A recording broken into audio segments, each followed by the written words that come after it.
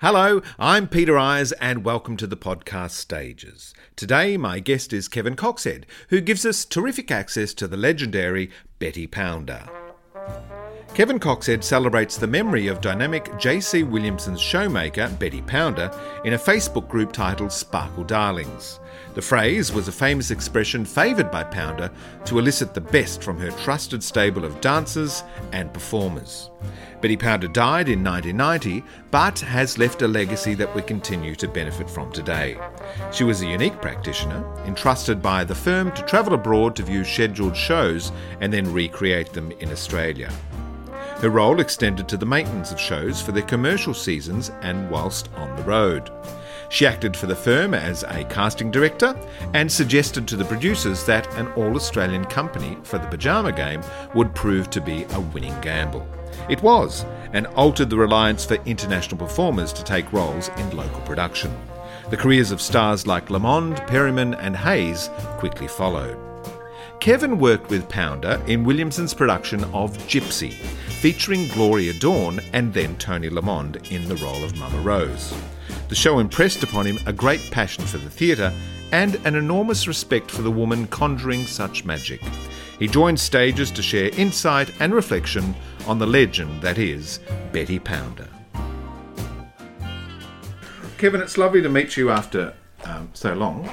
And we've been chatting online, haven't we? We sure have. We have. So it's wonderful also in this episode of Stages to be celebrating the life and legend of the great Betty Pounder. The great Betty Pounder. Who I gather it's fair to say that she's probably the mother of musical theatre in Australia?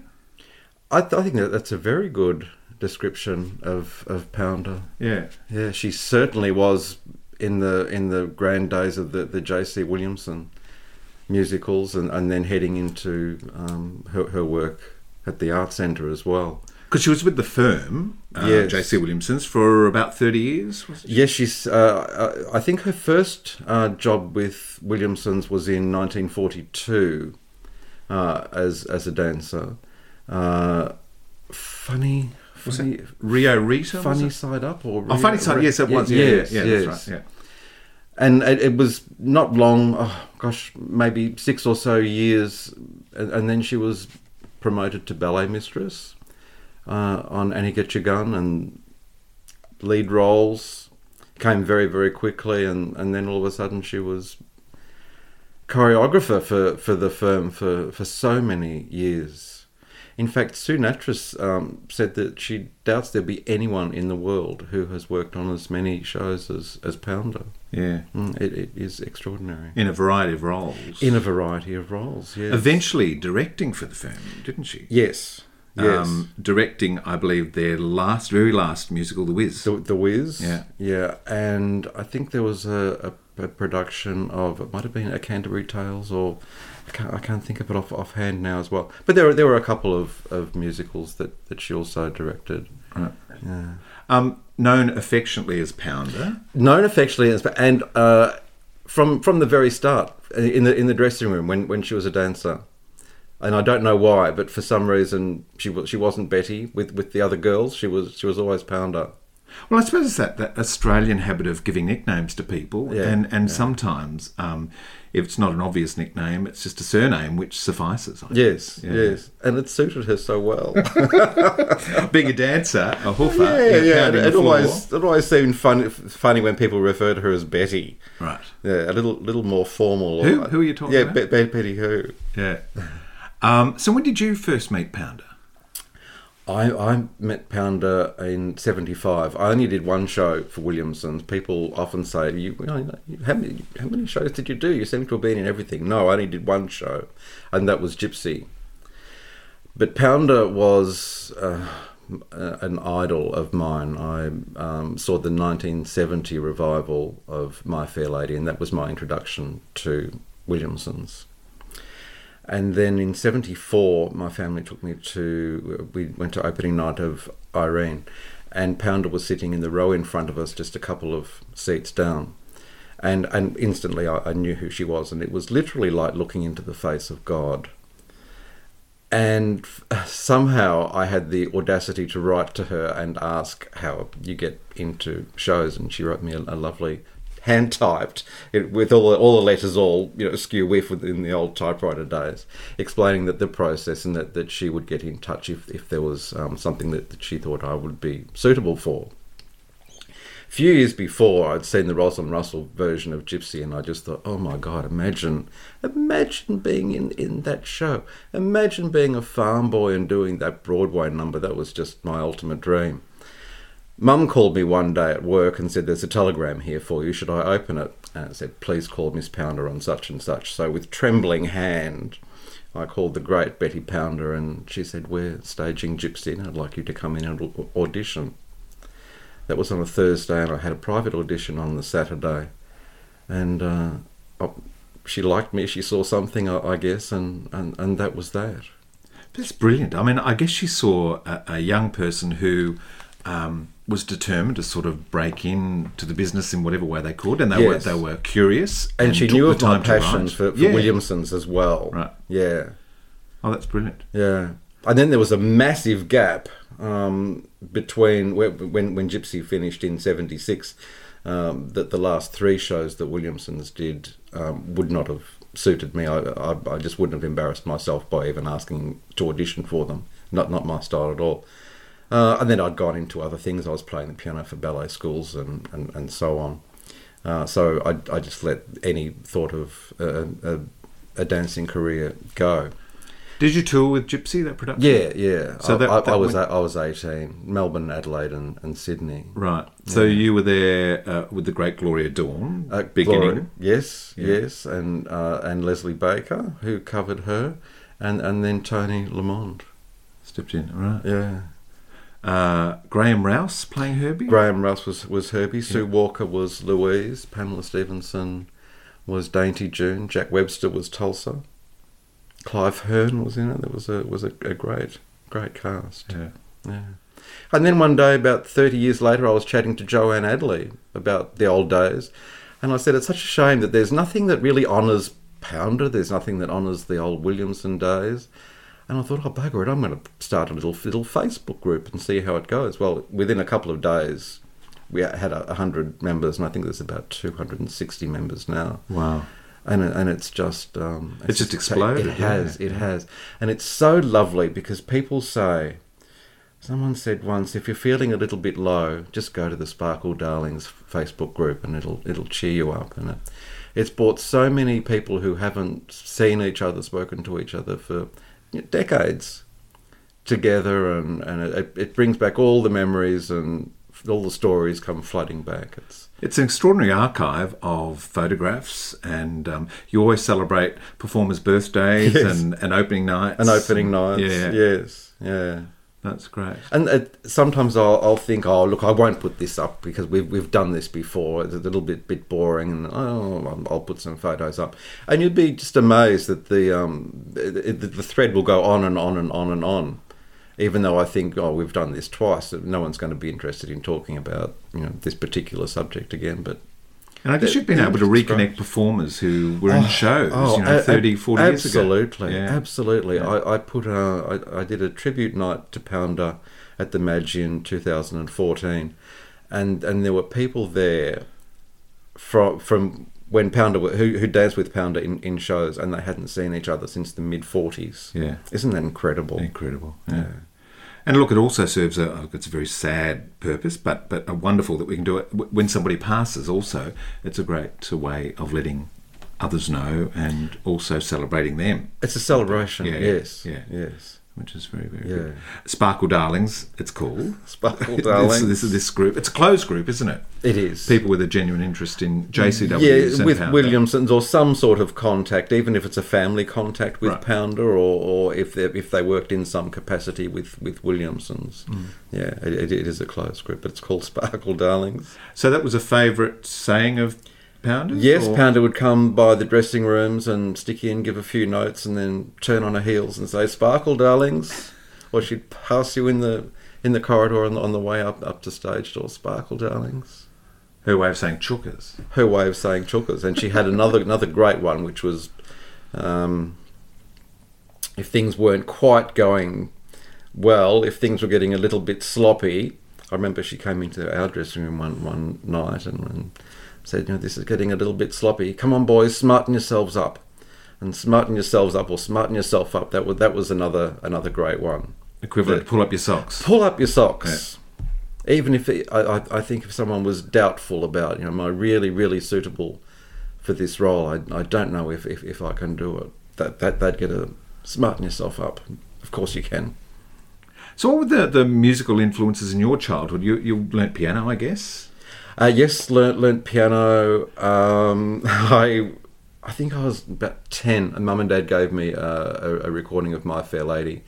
Dreadful recording, shocking. But on the front, it was a beautiful photo, I think, of the London cast in the Ascot scene. And I just fell in love with the Oliver Smith set and the set. It's a great score too, and the score. Even though this recording was very dodgy, and that had a huge influence on me. That record and that particular photo as well, and my passion for collecting old, tattered ex-J.C. Williamson costumes that seem to come to me somehow. So when did that collection begin? How old were you? That was only about 7 or so years ago. Oh, recently? Yes, okay, yes. Yeah. I went in to where all the old Williamson's costumes ended up for hire, looking for my own to see if I could find any, and found most of them. And lovely Maureen, who managed the place then, said, "Come out the back and I'll show you some things that we just can't hire anymore because they've been hired out so much. They're rags, really." So there were just these, well, they were rags from the original My Fair Lady, and she said, "Oh, I'll sell them to you. I'd rather you have them than ultimately them go in the bin." So I brought them home and fixed them up to the best of my ability, and John Frost saw the photos and asked if I'd be willing to loan them to be displayed for the recent Recreation revival. So they travelled with the show, which was a great honour. Oh, that's brilliant.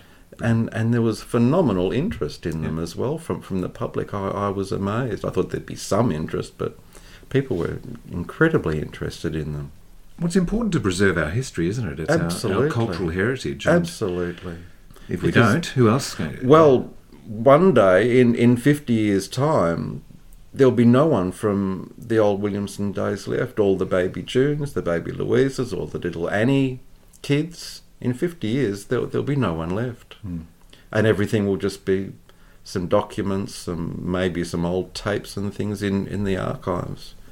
And my old costumes.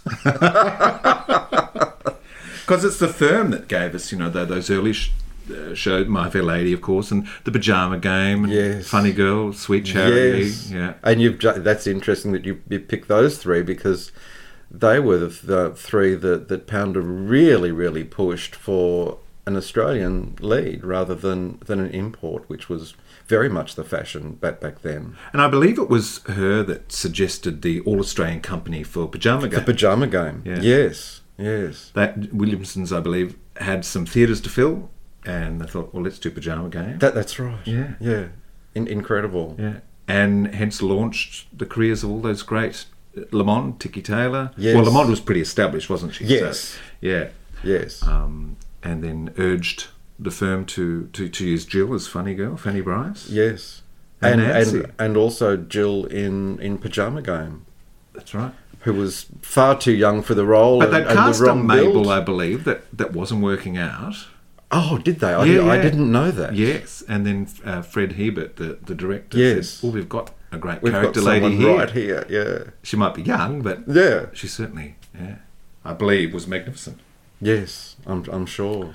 So, do you have a musical family? Did they take you to the theatre? And yes, we went to, as I say, the first one was 1970 with the revival of My Fair Lady and Pippin, Irene, Nanette. That's about it, I think. Little night music was in there. Yeah. Dad played the saxophone. Mum was a dancer. Dad played the violin. So there was music all the time at home, whether it was classical music or Victor Sylvester, Mantovani. Were you doing shows with the neighbours' kids and all that sort of thing? As a child, I was always putting on little shows, as I'm sure so many people that's did. Our escape. Putting on little shows. And I was in the local Amateur Dramatic Society in Melton, which was wonderful back then, and played the piano for the local dancing school and did her scenery and everything. We find our tribe, don't we, with the local community theatre? We do. Yeah. Do we know much about Pounder's childhood and family life as a girl? Not a lot as a girl, no. She had a brother, and it was just the two of them. Her parents were Ballarat born. Yes. I know she was very shy as a child, and that's why she was taken to dancing lessons in the hope that it would bring her out a little bit. Isn't that great? Happy accidents like that. Yes. Just because she was a bit shy. Yes. She went on to do the incredible work that she did. I know it's just amazing, and then she won the scholarship to go to London. I think she was 16, 17. To study with Edouard Espinosa. Yes, and there's a beautiful photo that he's of himself that he's signed to her, Elizabeth, wishing you every happiness and success in your future. And every time I see that photo, I just think, gosh, if only he'd known what that future was going to be, that she would basically be the god of Australian musical theatre. She really, really was. Well, she worked on plays as well. And on plays as well, yes. Yeah. And loved and adored and respected by everyone, because she gave that same respect back. Didn't matter who you were in that building, whether you were an imported lead, member of the chorus, orchestra, an usher, bar staff, cleaner. She treated everyone with the same respect. And sadly, that's something that's lacking today. Not only in the theatre, but all over the place. Velma, things ain't the way they used to be.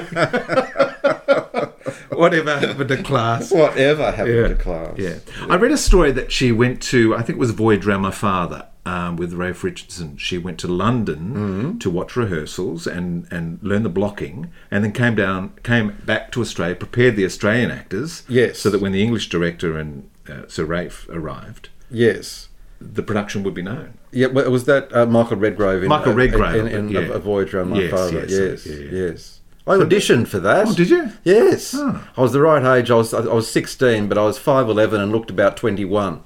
Right. I didn't get it. She joined ENSA in London after studying, didn't she? The Entertainment National Service Association. That's right. And was performing on the battlefields of France. Yes. Yeah. Which is also absolutely extraordinary. But I think to her family's horror. So she returned to Australia at the insistence of her parents, and then joined J.C. Williamson's, I think in about 1941. Yes, 41, 42, yeah. And it was Funny Side Up. Funny Side Up. Yeah. And comment that, getting back to that conversation about class and manners, that everybody was very polite but strict. Yes.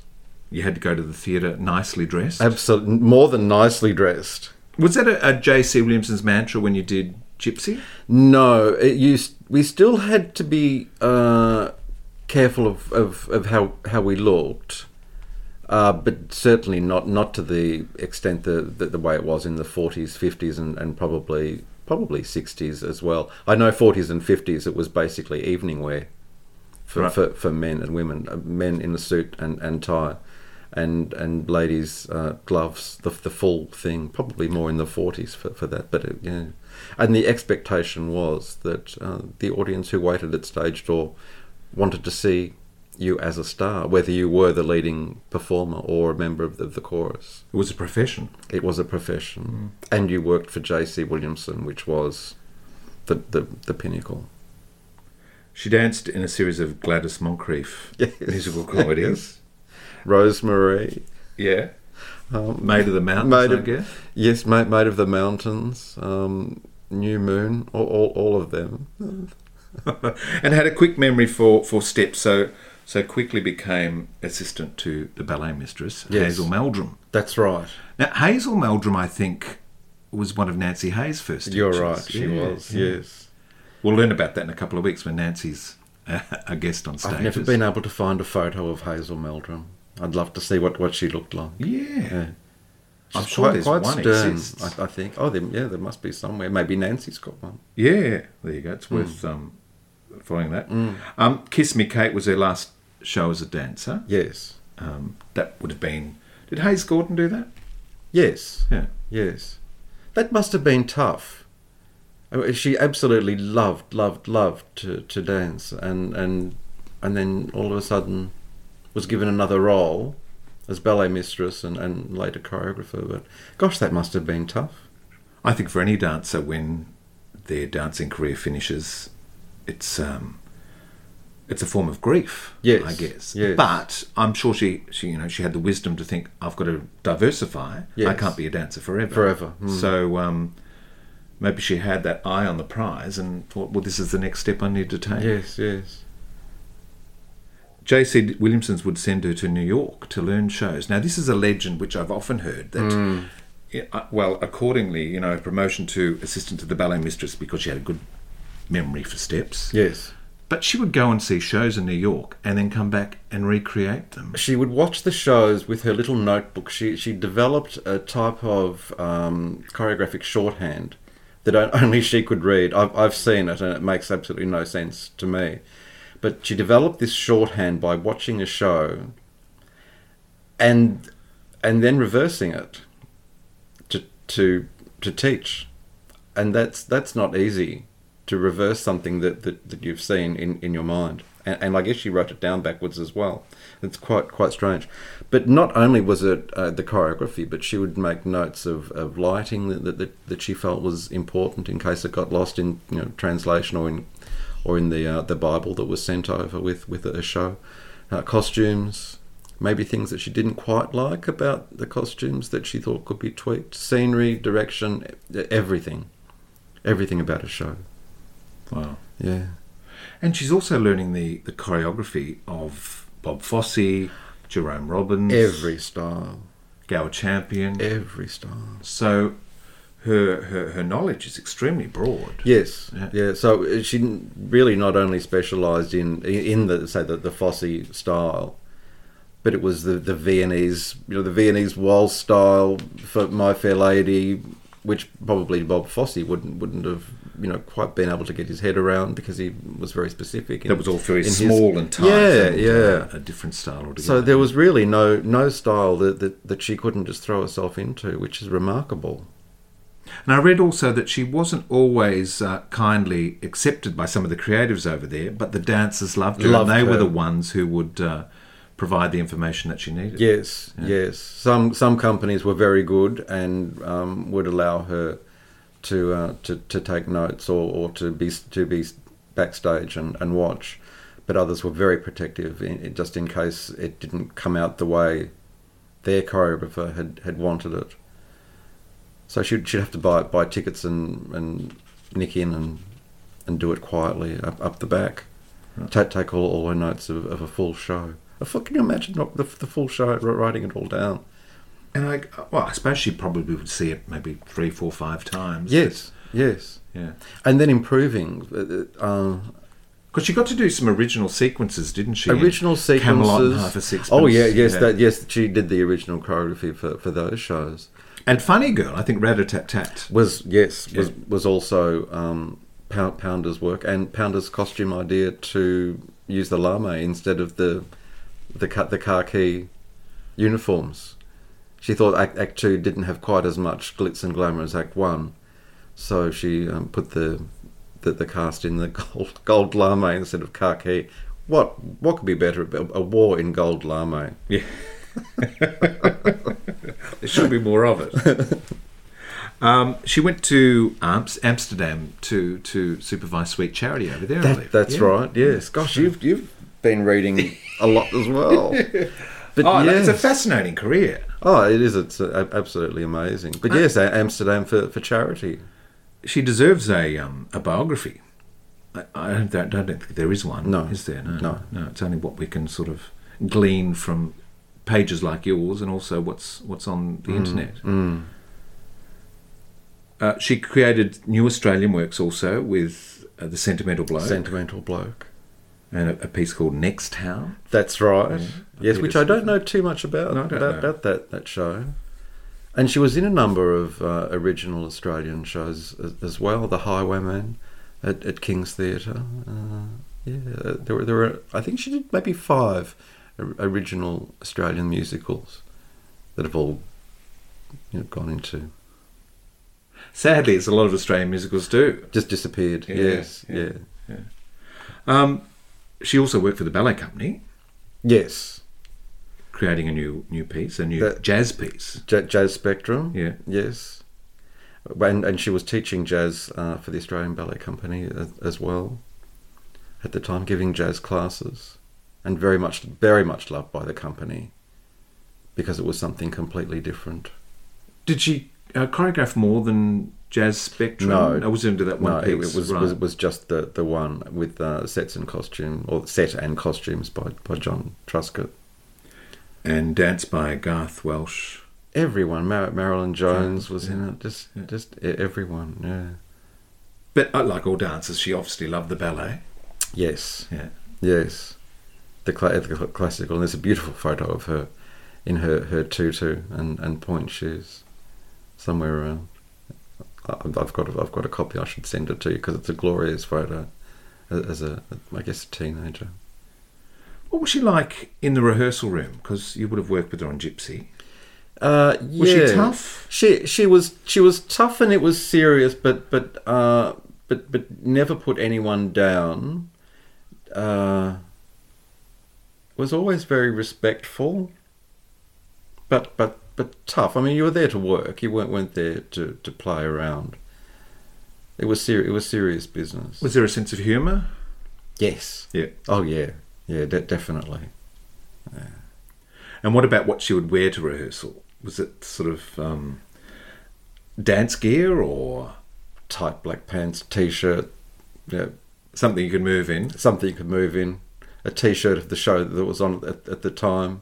Or maybe a black skivvy. Someone said no one wore a skivvy like Pounder.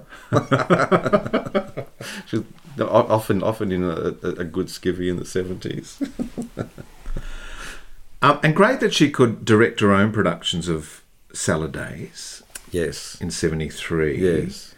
And a second season of Godspell in 76. That's right. There was the second Godspell. Yeah. All with great cast as well. Yeah. And then The Wiz, which was the last musical. The last musical. In 76. Why did Williamson's close down? Do you know? Was it just competition or... It wasn't just a thing for 1976. It went back to the 1800s as well. Someone said Williamson's strength, which was their size, they were the biggest theatre company in the world. They owned theatres as well. They owned theatres in all over Australia, New Zealand, and I think South Africa as well. So they were known as the most powerful theatre company in the world. So they were super strong. The Cam Mac of the day. Yeah. But someone, I think it was George Tallis, said our biggest strength is also our biggest weakness. Because you've got to keep those theatres full, and you've got to keep them running unstaffed, and it happened in the 1880s, definitely in the 30s, and probably a little bit after as well, where the board were in serious trouble because they had so many theatres that were dark, but still had to be manned to a certain extent, and there were no shows, which is why they kept dragging the Moncrief costumes and scenery out of stock to do yet another revival. So Williamson's was massive, but also had problems, and I think that the last problem was the 1976 one when it just all got too much. And I guess those 5 brothers also would be dependent on their children or somebody else taking over the business. Yes, yeah. Yes. And different partners, different board members. It was quite complicated. Yeah. Because John McCallum ran it for a while. Yes. Yeah, with Googie. Yes, the great Googie with us. Yeah. I'll have to celebrate them at another point. You will on stages. Definitely. Yeah. I read something very, very sad at Pounder. When she saw producers bringing in international creatives to direct and recreate shows, and there was probably no longer a role for her. Sitting in a park one day and just shedding a tear as the leaves fell, and believing that her career had finished. Yes. Well, the end of Williamson's, Pounder was Williamson's. Because she would not only direct and choreograph, but cast shows. Cast shows. Travel around to maintain them and make sure yes. that... Yeah. Absolutely. And she really was involved with every aspect of a show coming in. Costumes, the sets, the working on the lighting, with whoever the lighting designer was. Very, very often it was Sue Nattrass herself. She was involved in every aspect of a show. It wasn't just about getting the routines right and sticking them on the stage. She was an absolute powerhouse. Yeah. Wonderful Geraldine Turner, in an episode that I recorded with her, she told this story, so she won't mind me telling this story, but she was at an opening night party at Pounder's Toorak home. Yes. And Jeb said that she picked up a second glass of champagne, and Pounder came up to her with a twinkle in her eye and said, "You watch it, Missy, or I'll take you off my star list." Which again was how to behave as a star, as a leading player. Yes. One champagne's all right. One champagne is all right. Two's too many. And Pounder loved her champagne. Yeah. But it must have been very tough when the end of Williamson's came, and she would go into her wonderful little office and just sit there until, I guess, the day came when they said, "Look, the office is no longer yours, and you're not needed here." So she was a bit of a squatter for a while. She was a squatter in her office, yeah. And that must have been just devastating. The end of Williamson's, therefore the end of my working career. She would have had no thought at the time that the Art Centre was waiting with new ideas and new things that she was able to contribute to, like Morning Melodies and directing and choreographing over for the Victorian State Opera. She had that wonderful rehearsal room behind the Madge in Sydney. Yes. Where I've done many auditions and rehearsed, but that was the Betty Pounder auditorium or dance studio, or was it the Pounder dance Studios or something? Yeah, yes. named after her. So yeah, something else that's gone. But yes, if anybody ever deserved a theatre to be named after them, we've got the wonderful Hayes Theatre that named after Nance. Yes. We need to find a We need another one now. Yeah. Maybe there's a church hall or something we can buy. Yes. The two of us and turn it into a little theatre. We'll have one down in Melbourne. Yeah. But she got a bit of freelance directing work, didn't she, when she finished at the firm? I mean, she worked with Victorian State Opera. Yes. With La Belle Helene. That's right. Orpheus in the Underworld. Orpheus, yeah, and My Fair Lady, the later. That was her last show, wasn't it? She choreographed that, yes, I think. That was 88. Louis Fiander. Yes. Helen Bidet. That's right. Warren Mitchell. Noel Ferrier. June Bronhill. Simon Gallagher. Yes. Yeah. And yes. And a chorus full of people that everyone knows today. Or all of our vintage knows. Right. Were you in touch with her at all after No. those J.C. Williamson's days? Or? No. The last time I saw Pounder, I was working at Channel 10. I was the lead set dresser on Neighbours, and she came in to do an interview on Good Morning, or record an interview on Good Morning Melbourne, and I'm pretty sure it was with Roy Hampson. And I heard she was in the green room, and I just rushed in. I just had to see her, and she remembered me, and it was very, very special. And I wish I'd known then what I know now. I wish I'd had the questions in my head then that are in my head now. So many times something will come up, things that we've been talking about, and I wonder what happened about that. I wonder how she felt about that. Or who was it? Why is this photo here, and why is she in this photo? So bloody annoying when people pass over and they can't give you the answers to all these questions. You need a musical séance or something. Oh, don't even get me started on that. You've thought of it, haven't you? I was astounded to also learn that she worked as a casting person for Crawford. For Crawford's, Yeah, yes, yeah. yes. So that would have been the time of, I guess, Carson's Law and the Sullivans and... Yeah, would have been Carson's Law, Sullivan's, maybe even the Matlock period, perhaps. Yeah. Yeah. But certainly Carson's Law. Well, you look at someone like the Sullivans and, you've got those old variety music theatre performers like Reg Gorman and yes. Vicky Hammond Yes. playing parts That's right. in the show. Yeah. And people, I don't know if Tommy Dysart actually did. I don't think he did, but those sort of people, they're all there, aren't they, for little guest roles? Yeah. Yeah. Yeah. Great characters. Absolutely. She worked for the Ministry of the Arts in Victoria. Yes. And what did that involve?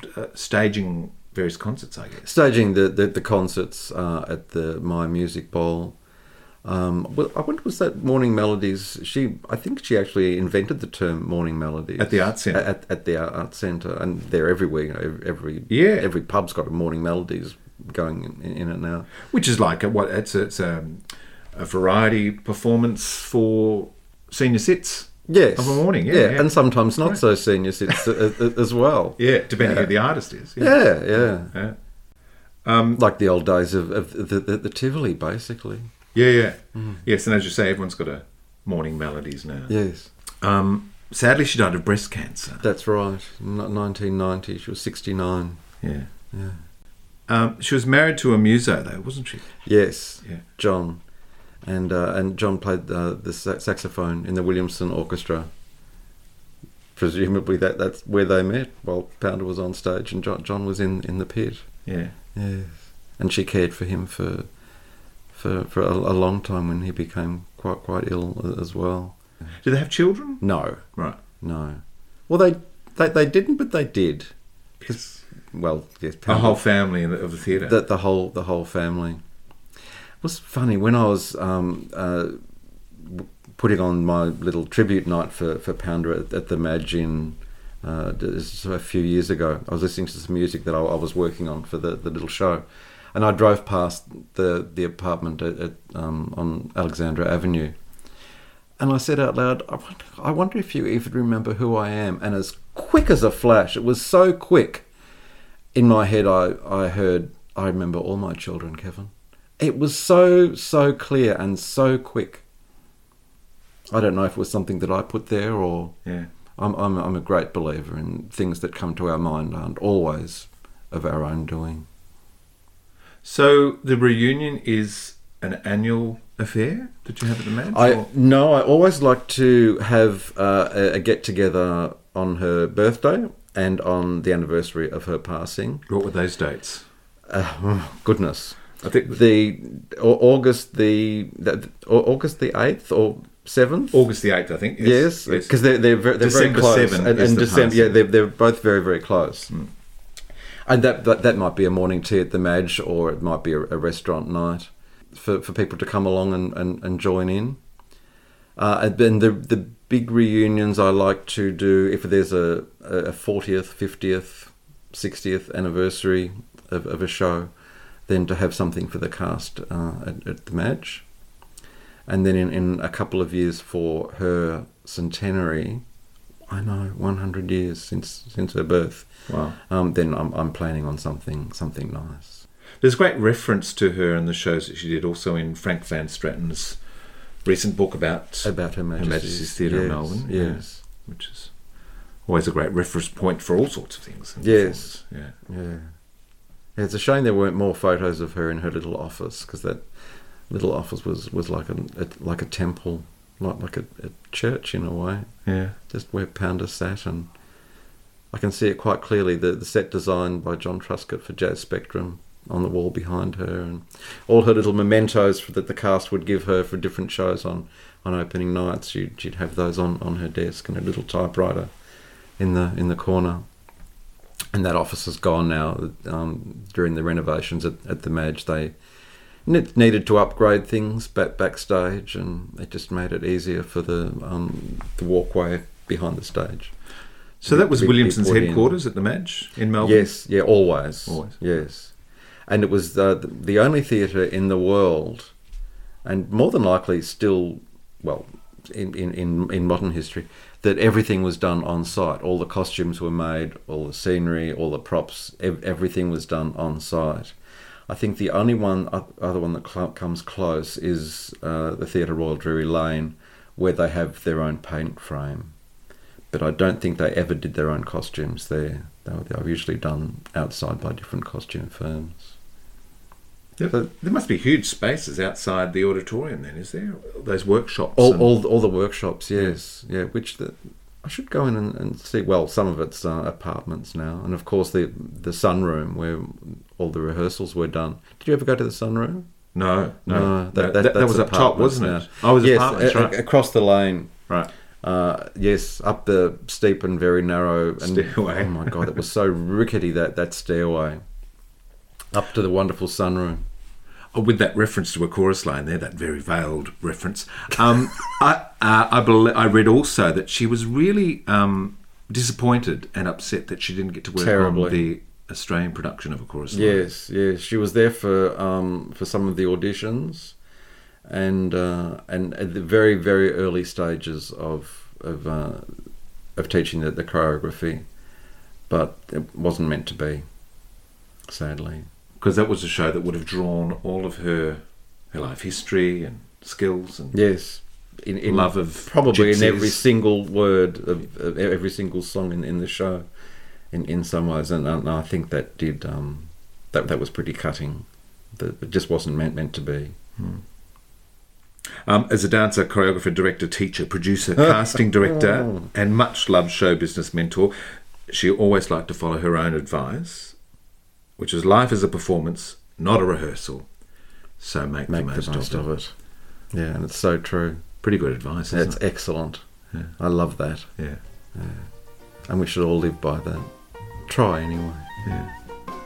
Kevin, thank you for sharing your great passion and knowledge of the legendary Betty Pounder. Thank you I think for people asking me. will find it of great interest. And in these first few episodes of season 3 of Stages, it's great that we can celebrate those icons like Tony Lamond and Jill Perryman and Kevin Johnson and Nancy Hayes, and of course Betty Pounder. That's right. That completes that great group. Wonderful, yeah. Wonderful. It's been an honour to talk of Pounder.